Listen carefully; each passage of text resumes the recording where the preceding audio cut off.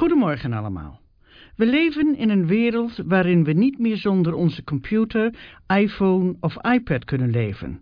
Laat staan zonder WhatsApp, Facebook, Twitter, Instagram of TikTok. Onze digitale werkelijkheid. Maar wat effect heeft het op ons leven? Niet alleen zien we mensen in een restaurant die niet meer met elkaar een gesprek voeren, maar zitten te teksten of te twitteren. En dan zijn er diegenen, en vooral is dat de jeugd, die niet kunnen leven zonder Facebook, waarbij elk vogeltje wat voorbij vliegt meteen om een reactie vraagt. Het aantal likes en dislikes is een kwestie van leven of dood. Met andere woorden, we zijn verslaafd, en geen klein beetje ook. En dan is er de kwestie van privacy. Wat doen bedrijven zoals Google, Facebook, Amazon enzovoort met onze gegevens die ze via een achterdeurtje opslaan in grote databanken? En wat gebeurt er als we akkoord gaan met de cookies op de vele websites die worden geëist als je die weigert, je de website wel kunt vergeten? Over deze vragen gaan we vandaag praten met Nout de Rover, die dagelijks met deze materie te doen heeft in zijn IT-bedrijf Data Roots. Maar we gaan eerst even luisteren naar muziek. Hier zijn Ramses Shaffi. Mijn hemelblauw met gouden halm, mijn wolkentorens, ijskristallen, kometen, manen en planeten. Alles draait om mij. En door de witte wolkenpoort tot diep onder de golven boort mijn vuur, mijn liefde zich in de aarde.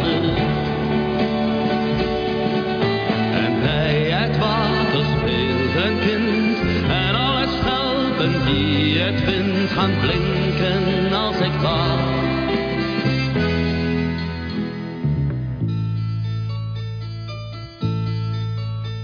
Ik hou van je warmte op mijn gezicht. Ik hou van de koperen kleur van je licht.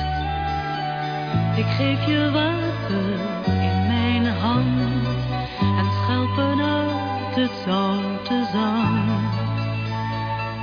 Ik heb je lief, zo lief.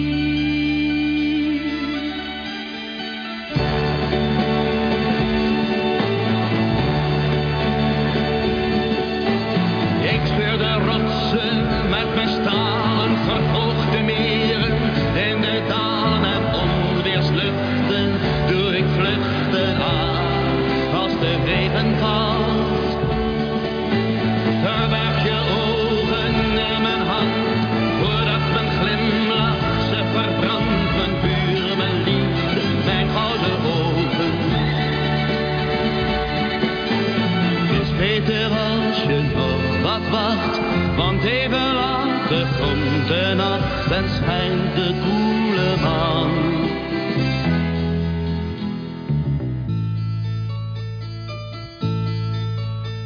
De nacht is te koud, de maan te grijs.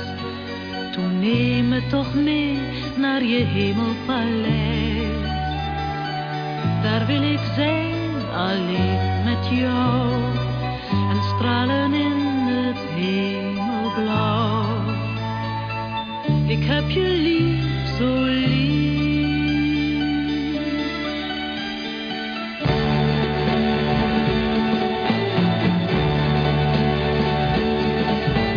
Als ik de aarde ga verwarmen, laat ik haar leven in mijn armen van sterren weten. Ik het verre aan, het noorderlicht. Maar soms ben ik als kokend lood. Ik ben het leven en de dood in vuur en liefde in alle tijd. Mijn kind, ik troost je, kijk omhoog. Vandaag span ik mijn regenboog, die is alleen voor jou.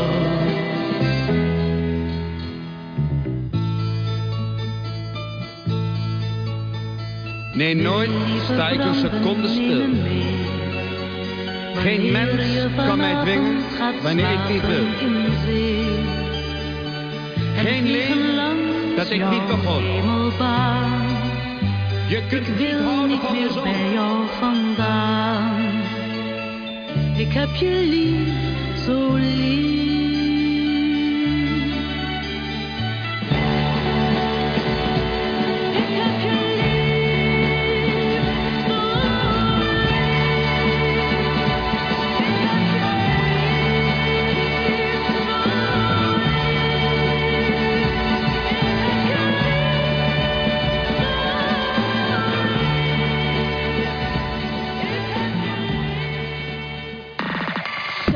FM 91.5. Asli Radio. Bij mij om de tafel zit nu Nout de Rover. En Nout is de mede-eigenaar van Data Roots Business Solutions. Welkom, Nout. Dankjewel. Ik heb voorheen al aangekondigd dat wij gaan praten over deze geweldige wereld waarin we leven. De digitale wereld, hè? Waar we niet zonder computers kunnen leven. iPhones en iPads en noem het maar op. Facebook, Twitter. Allemaal. Maar is dat te ver gegaan? In die zin, in hoeverre heeft dat een impact op ons leven? Voor sommigen, als ik het heel even mag zeggen, is het soms een kwestie van leven en dood van de likes en de dislikes. Ik vind het een beetje griezelig. Ja, ik kan me voorstellen. Er gebeurt natuurlijk ook heel veel en het is altijd in verandering ook met Facebook en met WhatsApp en alles. En de likes en dislikes, dat is natuurlijk, ja, op de voorgrond ziet het er heel mooi uit en je kan je vrienden liken, je kan berichten liken, maar Facebook en andere social media platforms, die leren er ook van. Die leren enorm van hoe je ermee omgaat. En die kunnen met die gegevens kunnen ze hun advertenties aanpassen. Ja, daar ben ik me heel goed bewust, ja. En ja, dus je kan heel goed, je ziet waarschijnlijk wel als gebruiker ook wel advertenties voorbij komen die gerelateerd zijn aan je eerdere zoekopdrachten of aan je vrienden of aan je interesses. Algoritme heet dat. Precies, ja, het algoritme. En Facebook kan dan heel doelgericht, of hun adverteerders kunnen eigenlijk heel doelgericht adverteren op het Facebook-platform. En Facebook kan daardoor natuurlijk jouw informatie gebruiken om hun advertentieruimte te verkopen. En dat is hoofdzakelijk het doel van die bedrijven om geld te verdienen aan advertenties. Voor advertenties die echt gericht zijn op de gebruiker. Maar laat ik eventjes met jou gaan naar het gebied van of de situatie van. Toen de computers meer en meer gebruikt werden en we dus nu helemaal verslaafd zijn, bij wijze van. Toen was het meer een soort tool om dus gemakkelijk mensen te kunnen bereiken. Je hoeft er geen couriers meer te gebruiken om documenten te verzorgen. Je kunt het allemaal via de computer doen. Dat was met de hoe heet het? De machine die dus alles van tevoren, de faxmachine, sorry. Ik had even een blank moment. Die dat ook kon faciliteren. Maar het is nu zo ver gegaan. We zijn meteen begonnen over die Facebook-affaire. En daar zit Twitter natuurlijk ook in en Instagram. Maar dat is tot de benefit van alleen maar dus een Google of een Facebook of een Amazon of iets dergelijks. Want ze kunnen advertenties verkopen. Ze kunnen advertenties verkopen en heel erg doelgericht te werk gaan. Sterker nog, door het plaatsen van cookies en bepaalde tracking data kunnen ze precies zien, zoals Google, je zal op je telefoon zien hoeveel apps er gerelateerd zijn aan Google Maps, e-mail, je browser, Chrome en al dat. Dus ze kunnen heel makkelijk zien waar jij geweest bent op een dag in je telefoon. Want Google Maps tracking staat gewoon aan. Dus ja, want ik moet een overzicht van deze week ben je daar geweest. Ja, en ineens krijg ik, als je bijvoorbeeld kijkt naar bepaalde producten, dan krijg je ineens van die allerlei advertenties die allemaal die producten aanbieden. Ja. Hoe is dat, hè? Ik vind het vervelend, maar goed. Ja, is het ook, maar je kan je ook voorstellen dat als je ergens naar op zoek bent of iets medisch gerelateerd, wil je dat wel zien. Maar dat zie je dus ook, hè, dat soort dingetjes.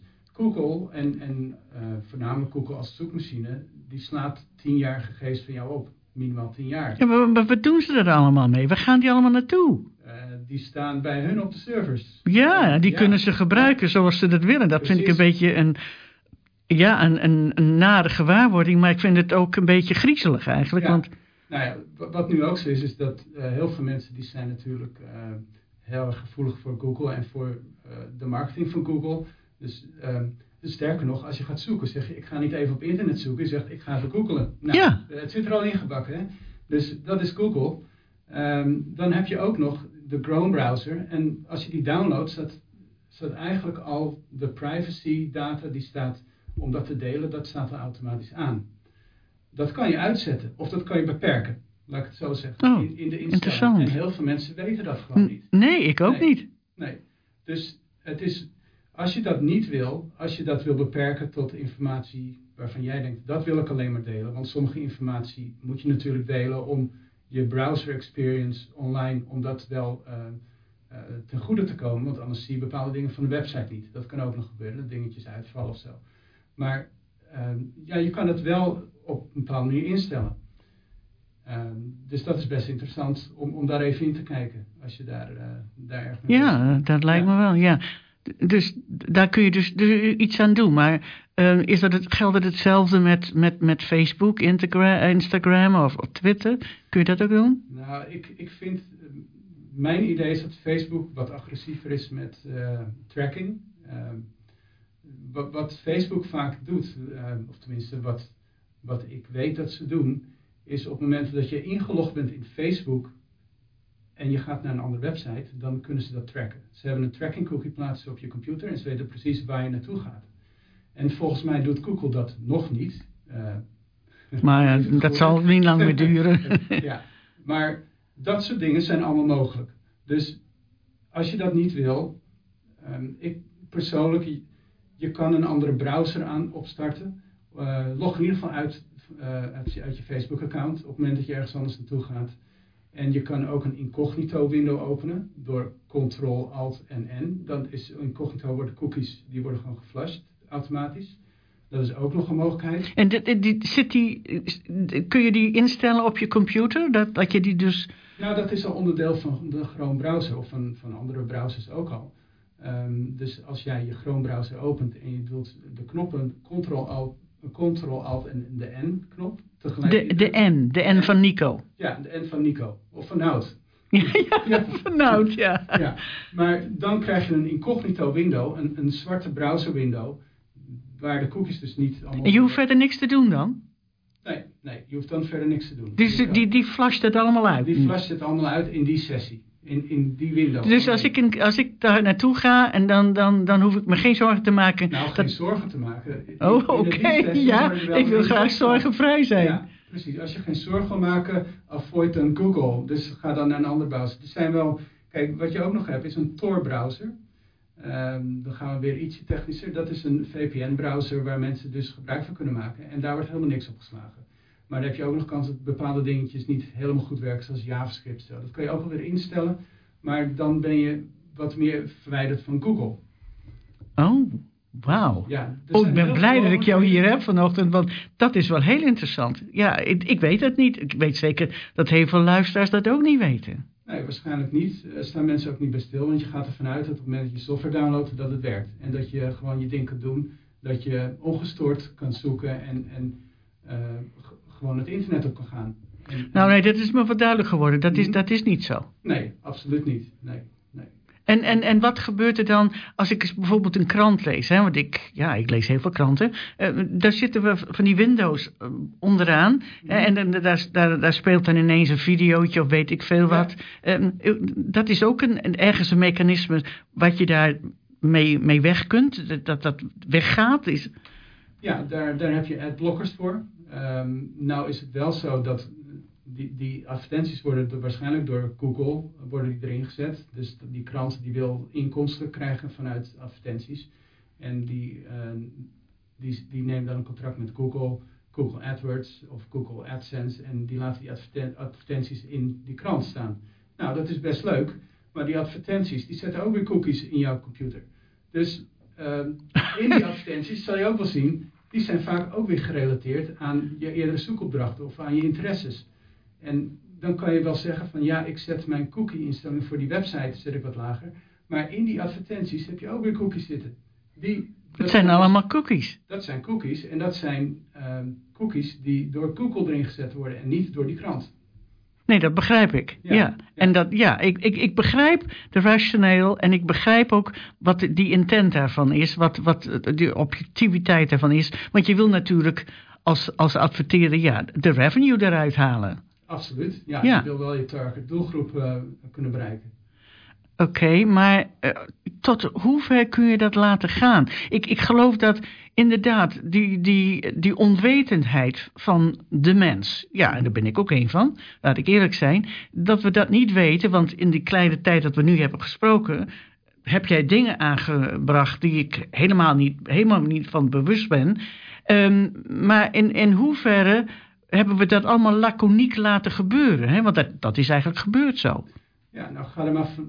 Kijk, op het moment dat jij een stukje software downloadt, dan moet je akkoord gaan met de voorwaarden. Ja. Lees je dat altijd door? Ik niet. Nee, ik ook niet. Nee. Maar mag ik je even zeggen dat tegenwoordig heb ik wel gezien dat ze vragen van do you agree or not? Ja. En sommigen zeggen van ja, je kunt het instellen op hoe je wilt, maar sommigen zijn ook heel duidelijk daarin ja of nee. Ja, en als je soms zegt van nee, dan gaat die hele website weg, hè? Precies, maar aan de andere kant laten mensen ook toegang dan weer tot de website, want ze denken natuurlijk ja. Maar als je dat dus doet, omdat steeds meer mensen zich daarvan bewust zijn, dan gaat er natuurlijk wel een hele hoop revenue weg. Ja, dat klopt. En daarom zijn er ook websites die worden ook wat agressiever erin. Van ja, ga je niet akkoord, sorry, maar dan kan je die informatie ook niet zien. Dan heb je een adblocker, dus blokkeer je de advertenties op websites. Sorry, dat wordt nu herkend en niet gehonoreerd. Dus ja, je kan hem uitzetten of de content wordt niet geshowd. Ja, dat is wel de kant waar ze op willen gaan. Want ze willen wel natuurlijk het geld binnenkrijgen. Maar vele regeringen, overheidsinstanties, die gaan er dus nu meer op in. En die herkennen dus ook dat die enorme impact op privacy, dat niet kan, ook niet mogelijk is. Ja, nou, zeker in Europa zie je dat heel veel dingen niet meer geaccepteerd worden. En dat is ook goed, want die bedrijven hebben natuurlijk wel een monopoliepositie. Zoals een Google. Ik zei het net al, we gaan even googelen. Dus dat is gewoon de zoekmachine waar mensen automatisch toe gaan. Terwijl er hele goede zoekmachines zijn die geen informatie opslaan. Zoals een DuckDuckGo. Niet heel veel mensen kennen dat. Maar dat ziet er ongeveer hetzelfde uit als Google. Alleen er wordt niks van je opgeslagen. Dus er zijn alternatieven.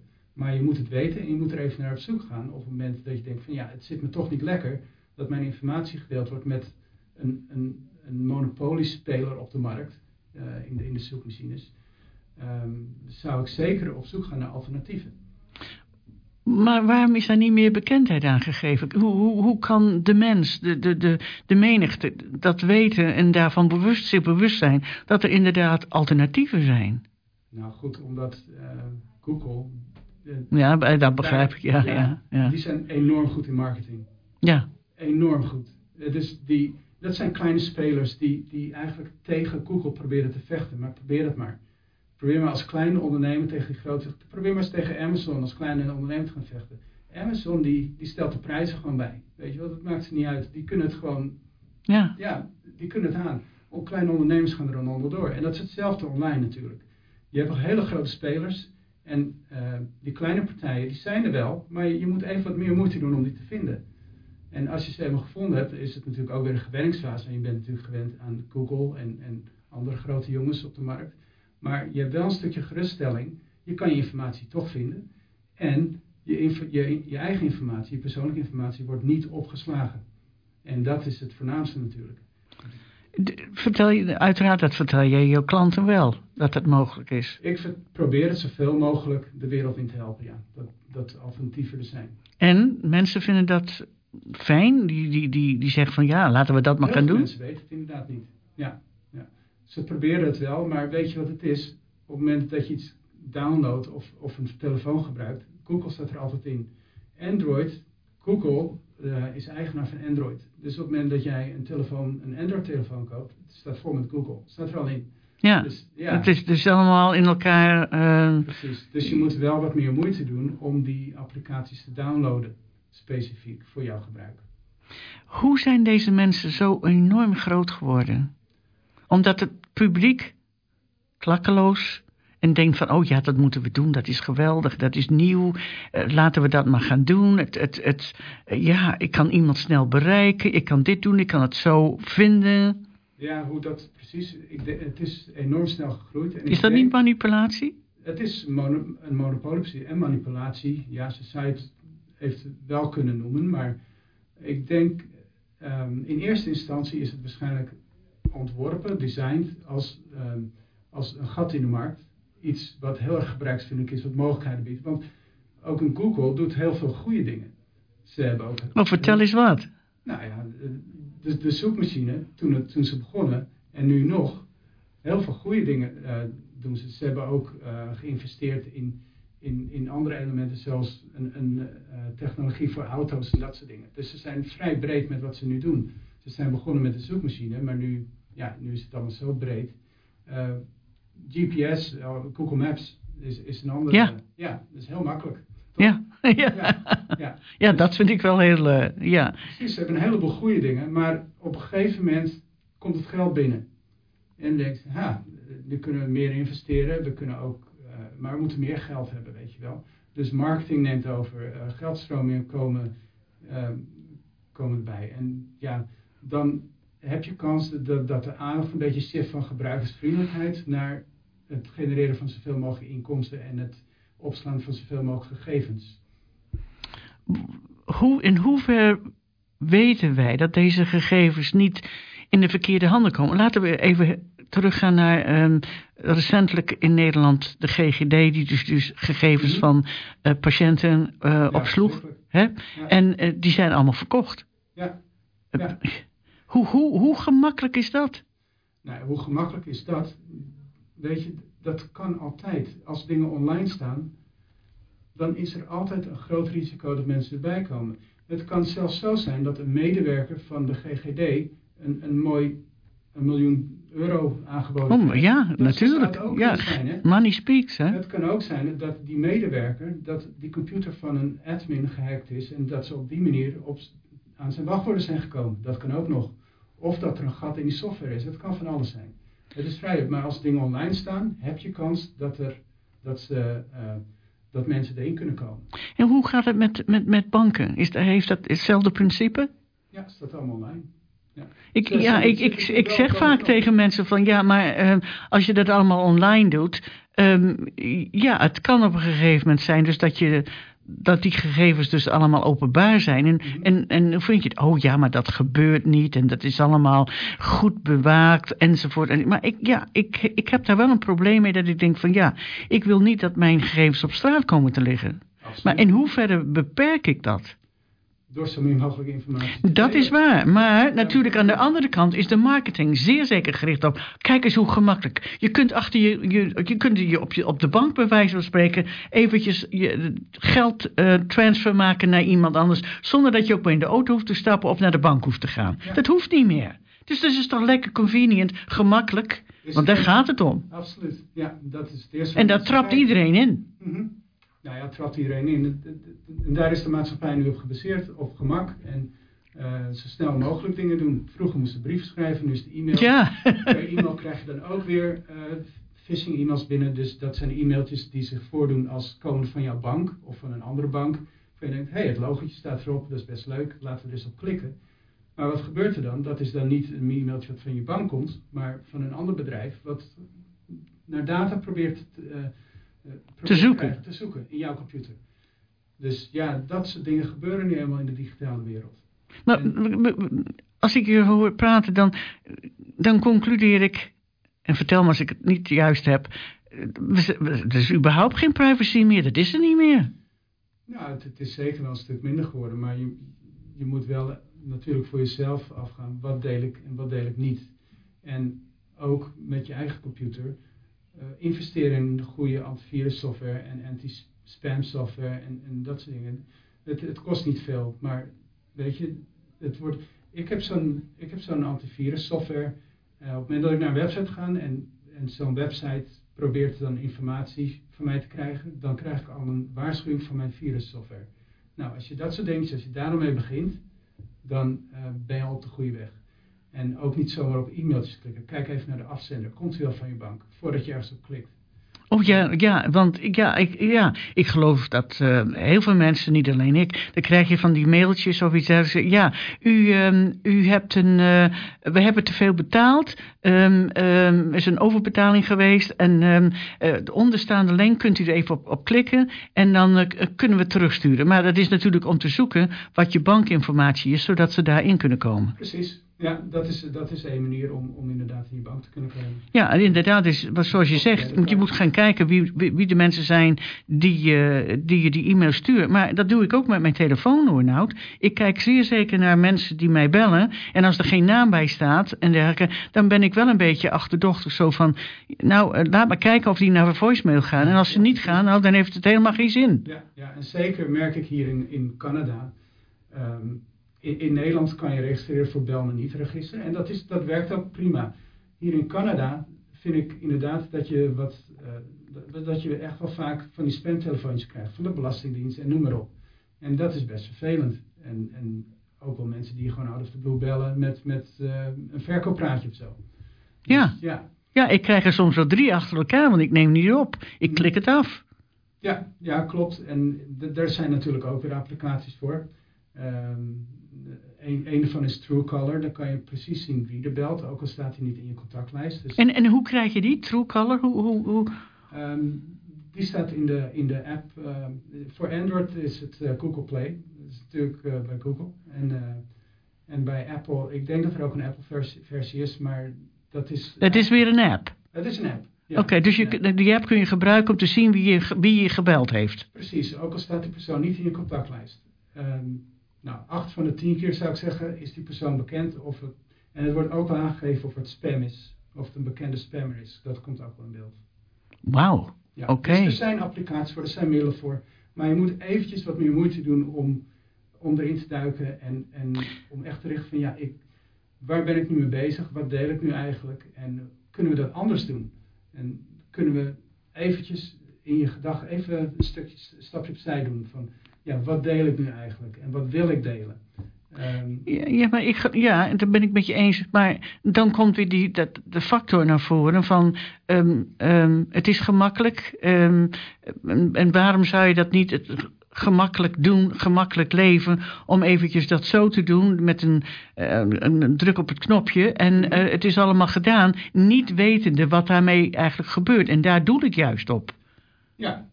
Want dat is er gaande. Maar zoals jij dus vertelt, zijn er dus alternatieven... waar heel veel mensen dus zich niet van bewust zijn... including myself. Ik bedoel, die dat niet weten... en die dus gewoon maar denken van... dat is niets anders... en ik ben me dat wel bewust... maar hoe kom ik hier vanaf? Ja, hoe kom je er vanaf? Ik weet niet of je er helemaal vanaf wil stappen. Nou, dat geloof ik ook niet. Want het biedt natuurlijk ook wel een soort van gemak, hè? Net wat je zegt. Ja, het is gemakgericht. Maar als je zou een onderscheid kunnen maken tussen bepaalde soorten data, informatie die je deelt, door daar wel een privacy browser voor aan te schaffen, te downloaden, want ze zijn gratis. Die software is er gewoon. Oh. Ja. Dus je kan er gewoon gebruik van maken. Je moet het alleen even weten. Je moet het gewoon weten dat het bestaat. Ja, precies. En niet iedereen weet dat. Nou, bij deze. Ja. Nou, ik hoop dat je wat telefoontjes krijgt nou. Nou ja, goed, als mensen denken van, ik maak een beetje ongerust. Ze mogen me altijd bellen, maar niet allemaal tegelijk, want we moeten ook nog werk doen. Nee, je telefoon moet het ook doen nou. Om mensen te helpen, absoluut. Ja. En zeker, juist om mensen te helpen. Want ik kan me voorstellen dat het natuurlijk ook wel, kijk, je kan ook wat beangstigd worden van, wat gebeurt er nu met mijn gegevens en wat moet ik doen? Wat voor alternatieven zijn er? Hoe kan ik het beste aanpakken? Waar kan ik die informatie vinden? Dus als mensen nou echt denken van, joh, hier zit ik mee, blijf er niet mee zitten, maar bel me dan even. Ja. Oh, oké. Nou, goed. Ze moeten op jouw website kijken, Data Roots. Daar is je telefoon. Daar staat mijn telefoonnummer. Ja. Nou, en nog even terug naar de bank, hè. Ik vind het ook altijd zo frappant. Je moet dus nu, als je binnenkomt en je wilt een transactie doen, maakt niet uit wat, dan moet je dus je kaart erin in dat dingetje zetten. En dan moet je dus je pinnummer geven. En dan weten ze precies wie jij bent, hoe laat je er bent, wat je transacties je doen, enzovoort. Ja. Hetzelfde principe? Dat is volgens mij meer een intranet, dus een intern internet eigenlijk, in de bank zelf. Natuurlijk kan dat ook gehackt worden, absoluut. Alles kan gehackt worden wat online staat. Dan heb je bij de bank natuurlijk ook weer camera's die op je staan gericht. Op het moment dat je zo'n geldautomaat komt, wordt je gezicht natuurlijk gefilmd. Dus je ontkomt er niet aan. Dat klopt. Ik heb soms het gevoel dat ik graag ergens in de wildernis zou willen wonen. Ja, zonder telefoon. Zonder telefoon. Nog, op het moment dat je telefoon uitstaat, kunnen ze je ook nog tracken. Hoe is dat mogelijk? GPS. Ze kunnen die devices kunnen ze gaan tracken. Die hebben een unieke code, die devices. Dus ze kunnen precies weten. Als je ergens in de wildernis wilt zijn, zonder dat mensen je willen ontdekken, neem geen telefoon mee. Nee, dat kan me voorstellen. Nou, nog even een andere vraag. Mijn dochter heeft van die stickertjes gekocht via Amazon. Die je dus op de computer, iPads en alles kunt zetten. Die je dus open kunt stellen. Dat is dus voor de camera. Mm-hmm. Want dan kunnen ze je niet trekken, heb ik begrepen. Dan kunnen ze je gezicht niet zien. Nee, maar ze kunnen je nog wel trekken. Ja, ze kunnen je wel trekken, maar je gezicht kunnen ze niet zien. Dus ze kunnen niet filmen waar je mee bezig bent. Stel dat het zou gebeuren. Stel dat er een hacker in je telefoon komt, die neemt controle over je camera. Kan ook met je laptop. Of met een webcam die via de USB is aangesloten. Op het moment dat je internet hebt, kunnen ze erbij als ze willen. Als ze gericht jou gaan targeten. Dat is allemaal mogelijk. Ontzettend. Ja, op het moment dat je online bent, neem maatregelen. Neem een goede antivirusprogramma die continu bezig is voor je. Oké, nou, hoe gaat dat er in de toekomst uitzien? Gaat dat nog erger worden? Want ik las vanochtend dat bijvoorbeeld Facebook, die heeft in Australië alle nieuwskanalen afgesloten. Ja, nou, Facebook is een monopoliespeler natuurlijk op de markt. Dus die kan dat soort dingen waarschijnlijk doen. En het ligt ook een beetje aan het land. Hè? In Europa zijn er meer restricties. Dus je ziet ook bijvoorbeeld als je weer terug gaat naar Google zoekmachines. Hier in Canada als je gaat zoeken staat er bovenin begint het met de advertenties. En dan hoopt Google natuurlijk dat je automatisch op zo'n advertentie klikt. Want 1 klik is weer geld in het laadje. Ja, dat ben ik me ook bewust, ja. In Europa mag dat niet. Of in Nederland en de EU-regels zeggen dit mag niet. Je moet beginnen met de organische zoekresultaten en niet met de betaalde zoekresultaten. Want je begrijpt ook wel dat op het moment dat die betaalde zoekresultaten bovenaan staan en mensen gaan erop klikken, dat blijft geld genereren. Zonder dat het echt doelgericht naar leads voor een bedrijf toe gaat natuurlijk. Wat natuurlijk wel de intentie is van het plaatsen van advertentie op Google. Dus denk jij dan dat het erger gaat worden? Of zijn er overheden die zeggen op een gegeven moment, nou in Europa heb je net aangegeven, maar dat ook meer overheden gaan zeggen van oké, genoeg is genoeg, dit laten we niet meer toe. Of dat ze dus die bedrijven ergens willen opbreken, dus in andere gedeeltes? Ja, er is wel een hele tijd, er zijn wel gesprekken over, van dat er een bepaald aantal monopoliespelers op de markt zijn, zoals Google, Facebook, Amazon. En er zijn volgens mij ook wat rechtszaken over geweest, maar er is nog nooit echt iets uitgekomen, iets waar we wat mee kunnen. En hoe dat er in de toekomst uit gaat zien, ik vermoed dat de regeltjes steeds zal bijgesteld gaan worden, ook aan de hand van wat Google en wat Facebook gaan doen met het bijstellen van hun privacyvoorwaarden. Want je hebt natuurlijk gezien dat bijvoorbeeld met WhatsApp, die opgekocht is door Facebook en wat nu meer data met Facebook gaat delen, daar is een hele commotie over ontstaan. En ja, mensen die gaan gewoon van WhatsApp af. En dat hebben ze nu ook wel een beetje in de gaten bij Facebook. Van luister, dus ze zijn nu aan het uitstellen. Ik weet niet wat daarmee gaat gebeuren, maar heel veel mensen het wordt nu wel een beetje meer onder de aandacht gebracht van onze informatie wordt gewoon gedeeld met platforms. Ja, ik zit niet op Facebook, maar ik zit wel op WhatsApp, dus het maakt niet uit. Nee, dan zou het niet meer uitmaken.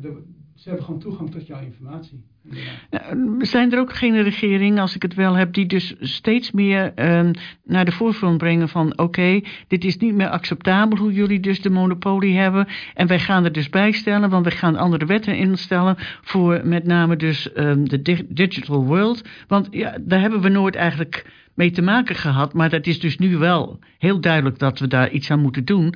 Dat bepaalde privacy en human rights dingen niet overschreden worden. En die zitten waarschijnlijk ook met de handen in het haar. Die weten niet meteen wat ze moeten doen. Want die bedrijven hebben dan weer iets anders gezocht. Ja, precies. Er wordt altijd gezocht naar mogelijkheden om die privacyvoorwaarden aan te scherpen. Kijk, het beste wat je als gebruiker kan doen, genoeg is genoeg, we gaan naar een alternatief zoeken. Op het moment dat ze gebruikers gaan verliezen, dan zullen ze waarschijnlijk wel actie gaan ondernemen. Maar als dat niet gebeurt, in groot getal, denk ik dan, zoals wat er nu met WhatsApp aan de hand is, dat mensen massaal eraf gaan en naar een alternatief gaan, dan denken ze nog wel even na. Want hun doel is uiteindelijk om geld te maken. Ja, dat is om advertenties te plaatsen die op jou gericht zijn. Als ze dat niet meer kunnen doen, omdat je al jouw informatie van het platform weghaalt, zoveel mogelijk als mogelijk is, omdat het al is opgeslagen. Maar op het moment dat jij je account afsluit, dan denken ze ook van misschien is dit toch niet zo'n goed idee. Maar dan zoeken ze wel weer een ander idee. Dan zoeken ze wel wat anders. En in hoeverre regeringen daarmee gemoeid. Ja, kijk, het duurt altijd even voordat er weer nieuwe wetten komen en voordat het weer bijgesteld moet worden. In die tussentijd hebben ze al iets anders uitgevonden. Ja, dus dat is altijd in beweging. En waar het precies naartoe gaat in de toekomst, niemand weet het. Er zijn gewoon hele slimme mensen bij Google, bij Facebook, juristen, noem maar op. Ze hebben toegang tot al die slimme mensen, omdat ze gewoon die mensen een goed salaris kunnen betalen. Dus ik heb ook begrepen dat er dus bepaalde psychologen die zijn naar voren gekomen vanuit de Google-kamp. En die zeggen ook van wij worden enorm betaald. Die werken dus duidelijk daar niet meer momenteel.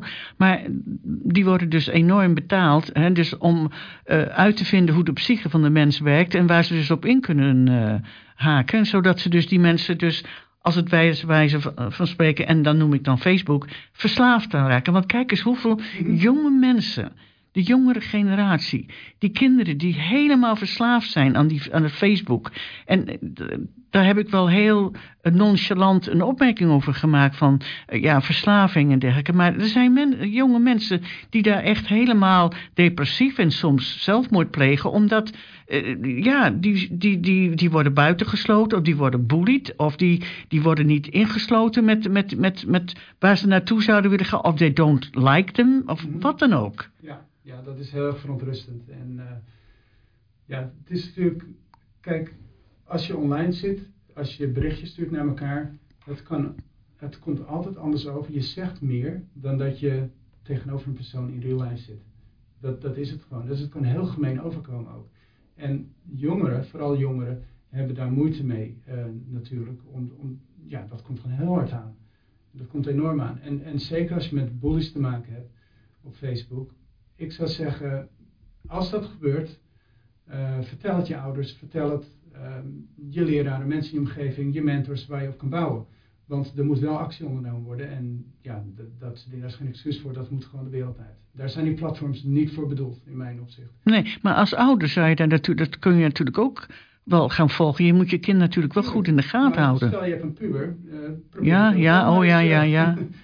Dat wordt heel lastig hoor. Ja, puber zegt mam en papa de deur uit. Jullie hebben niks met mij te maken. Ik kan doen en laten wat ik wil. Ja, precies. Totdat er iets echt gebeurt waarvan, laat ik even kijken. Hè. Ik ben Groningse en in Groningen, Haren, niet lang, misschien 4-5 jaar geleden, heeft dus iemand op Facebook had aangekondigd dat er een feestje was voor haar verjaardag. Ja, er kwamen bussen uit het hele land naartoe. Ja. Dat was een goed georganiseerd feest, of niet? Dat was ontzettend. Ik bedoel, de burgemeester is daarvoor moeten ontslagen. En heel veel andere mensen hebben hun baan daardoor verloren. Ja, die waren natuurlijk ook niet op voorbereid. Maar die impact dat het had, het was ontzettend. Dat gezin is gaan onderduiken, want die werden helemaal bekogeld natuurlijk, door wat er gebeurd was. Maar het heeft zo'n enorme vorm aangenomen en die konden ze niet meer controleren. Nee, en dat is inderdaad een goed voorbeeld van hoe het niet moet. Maar ook een goed voorbeeld van wat er allemaal mogelijk is met zo'n platform. En even goed nagaan met wat je allemaal deelt en niet oproept tot samengaan en dat soort dingen. Maar dat is natuurlijk... Ervan, want kijk, die kinderen hebben dat gedaan, maar die ouders zitten nu wel met de gevolgen daarvan. En iedereen in de omgeving natuurlijk. Ja, maar we kunnen ook even kijken naar ten zuiden van de grens hier. Wat er is gebeurd afgelopen maand met de riots aan Capitol Hill. Absoluut. Ik bedoel, je kunt 1 knopje indrukken en iedereen die kan de alert hebben van oké, begin nu maar. En je hebt een hele grote groep die dus allemaal tegelijk aanvallen of iets doen waarvan je dus denkt van ja, maar waar komt dit vandaan? Ja, en dat kan inderdaad heel snel gaan. Dat zie je, zo'n platform. Die mensen zijn allemaal gelinkt aan elkaar via. Je ziet ook in Facebook vaak. Het kan zijn dat je deze mensen kent. Of dat je een vriendenverzoek krijgt van iemand die je niet kent. Omdat hij via een andere vriend hebt gevonden. Dat is allemaal gelinkt. Het is een netwerk. Dus ook zoiets, dat soort evenementen, als iemand dat wil organiseren. Het kan heel snel gaan. En vergis je niet, een goed voorbeeld wat je nu aankaart. Aan het impact wat het kan hebben. Dat is, dat soort dingen kunnen heel snel gebeuren. Hoe zit het met LinkedIn? LinkedIn is wat rustiger in mijn opzicht. Het is wat professioneel. Mijn man zit daarop. Ja. En die heeft iets van, ik weet niet of je dat groot noemt, maar iets van 8000 mensen die hem volgen. Oké. Nou, begint dat op een influencer te lijken? Misschien moet hij zijn eigen netwerk beginnen een keer. Iedereen die, het is... LinkedIn is een professioneel platform. In zoverre, er wordt natuurlijk ook wel geadverteerd, maar doelgroep is heel anders. Je doelgroep is heel anders, En over het algemeen zijn het professionals die daar zitten. En op Facebook is het toch meer, je hebt mensen van alle leeftijden en die kan je heel gericht targeten. En ook heel makkelijk, die zijn wat makkelijk te beïnvloeden, heb ik het idee. Ja. Nou nee, inderdaad, die LinkedIn is natuurlijk wel gericht op professionelen. Maar ik sta ook altijd versteld van, mijn man is dus adviseur in de liftenindustrie. En de mensen die dus vragen om dus bij hem te komen of hoe noem je dat? Voor advies? Nou nee, niet per se voor advies, maar die dus bij hem op LinkedIn willen. Op LinkedIn, maar het tandarts heeft daar niets mee te maken. Nee. Nou ja. Maar gaat dat dan omdat dus hij er zoveel mensen heeft? Zoveel mensen die bij hem binnen dat, hoe noem je dat? Dat netwerk zitten. Ja. Nou ja, natuurlijk, want op het moment dat jij gelinkt bent aan andere professionals, krijg je ook in beeld connecties van die professionals. Ja. En sommige mensen benaderen je ook om samen te werken of om, wat ik bij mij heel vaak zie, is dat ik heel veel verzoekjes uit India krijg, bijvoorbeeld, om werk af te stoten, zodat zij dat voor mij kunnen doen, voor mijn klanten.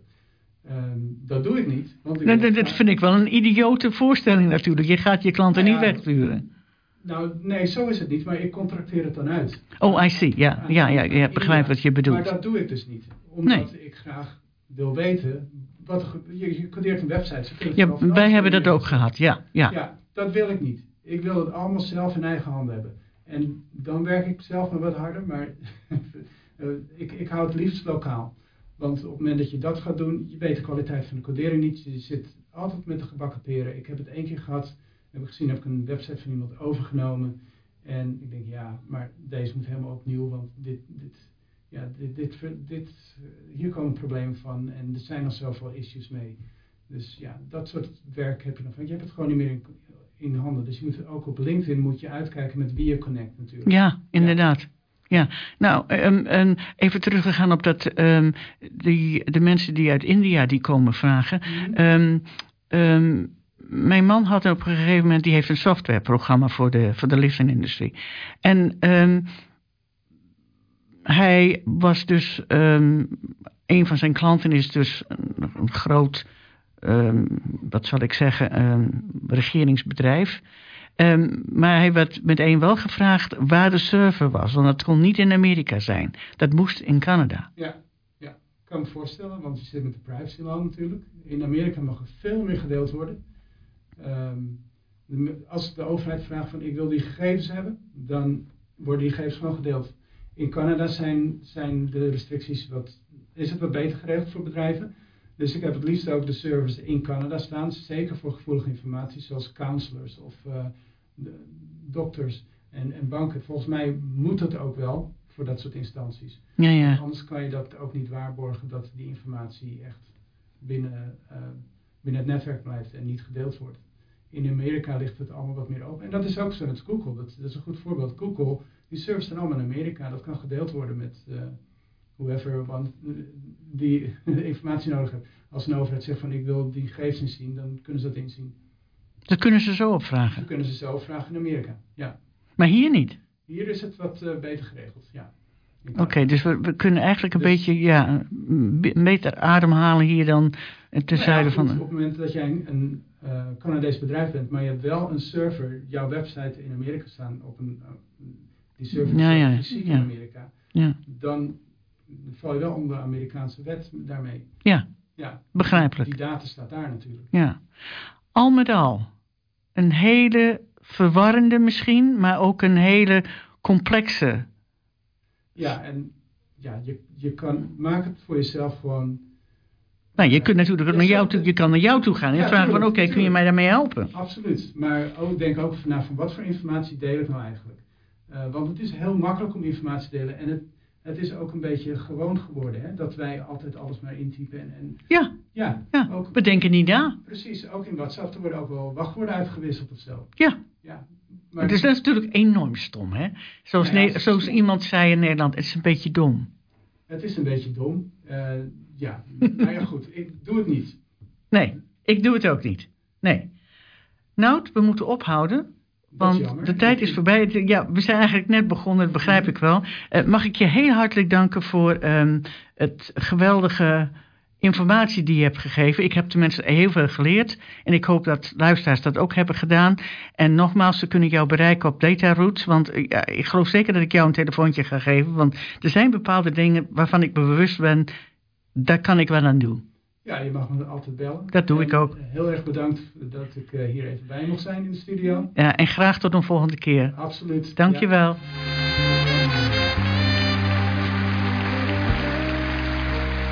Telkens weer haal ik me in mijn hoofd dat ik die hemel krijg die me wordt beloofd. Telkens weer wordt alle blauw weer grauw. Sta ik teleurgesteld buiten in de kou. Maar telkens weer denk ik, komt er een waar ik alleen voor leef, mijn haar aan geef. Bij wie ik vind dat wat ik nu ontbeer, liefde voor altijd. Telkens weer. Telkens weer slaat wat er vroeger was weer als een vlam omhoog uit de oude as. Telkens weer alsof het nooit geneest, blijft er die pijn bestaan om wat is geweest. Maar telkens weer denk ik, komt er een waar ik alleen voor leef, mijn hart aan geef. Bij wie ik vind dat wat ik nu ontbeer, liefde voor altijd. Telkens weer.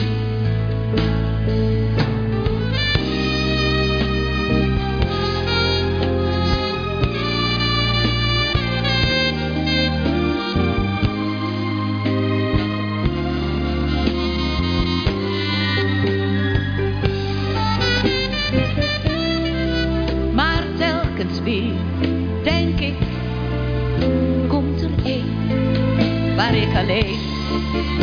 verleed mijn hart en geef bij wie ik vind dat wat ik nu ontbeer, liefde voor altijd, telkens weer.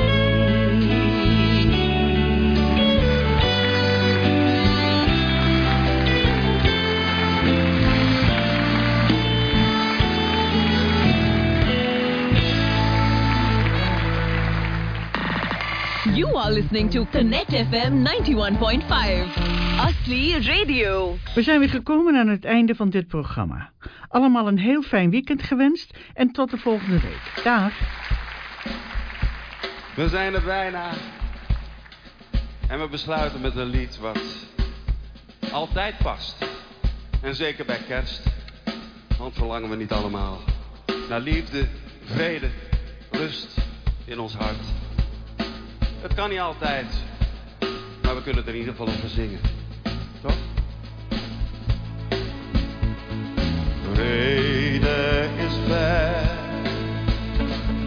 verder dan ooit, zo dicht bij huis, rusten de wapens nooit. Wat heeft de angst met ons gedaan? Laat alles wat ademt in vrede bestaan. Macht speelt met macht, een dodelijk spel. Bang voor elkaar drijven ze met de hel. Leer nu of nooit samen te gaan. Laat alles wat ademt in vrede bestaan. Jullie. Alles wat ademt in vrede bestaan. Met een machtig slotkoor. La la la la. Zing het! La la la la. La la la la.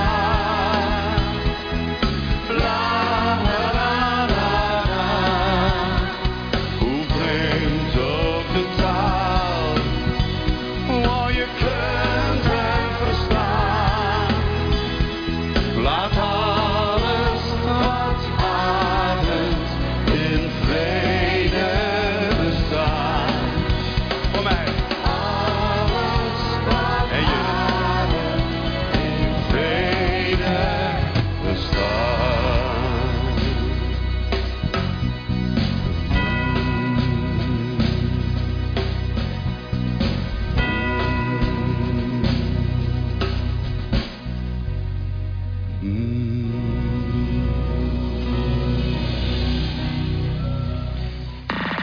Connect FM 91.5. Asli Radio.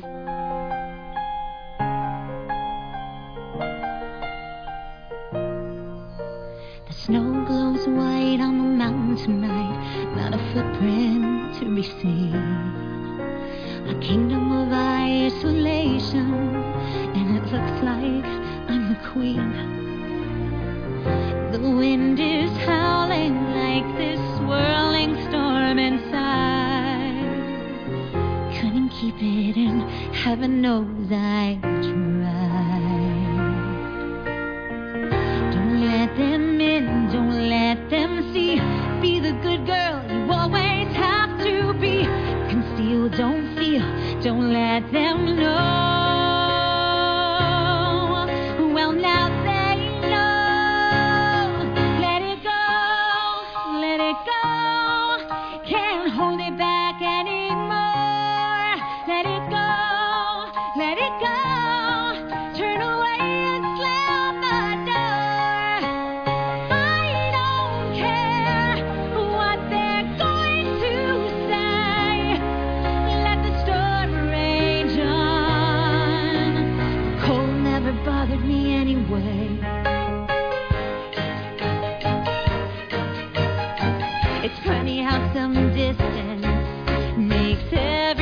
seem small, and the fears that once controlled me can't get to me at all. It's time to see what I can do to test the limits and break through. No right, no wrong, no rules for me. I'm free. Let it go, let it go. I am one with the wind and sky. Let it go, let it go. You'll never see me cry. Here I stand, here I stay. Let the storm rage on.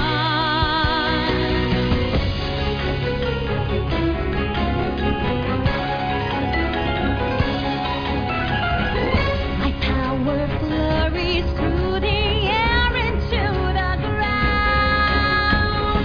My soul is spiraling in frozen fractals all around. And one thought crystallizes like an icy blast. I'm never going back. The past is in the past. Let it go, let it go. When I'll rise like the break of dawn. Let it go, let it go. That perfect girl is gone. Here I stand in my light of day. Let the storm rage on. The cold never bothered me. You are listening to Connect FM 91.5. Asli Radio.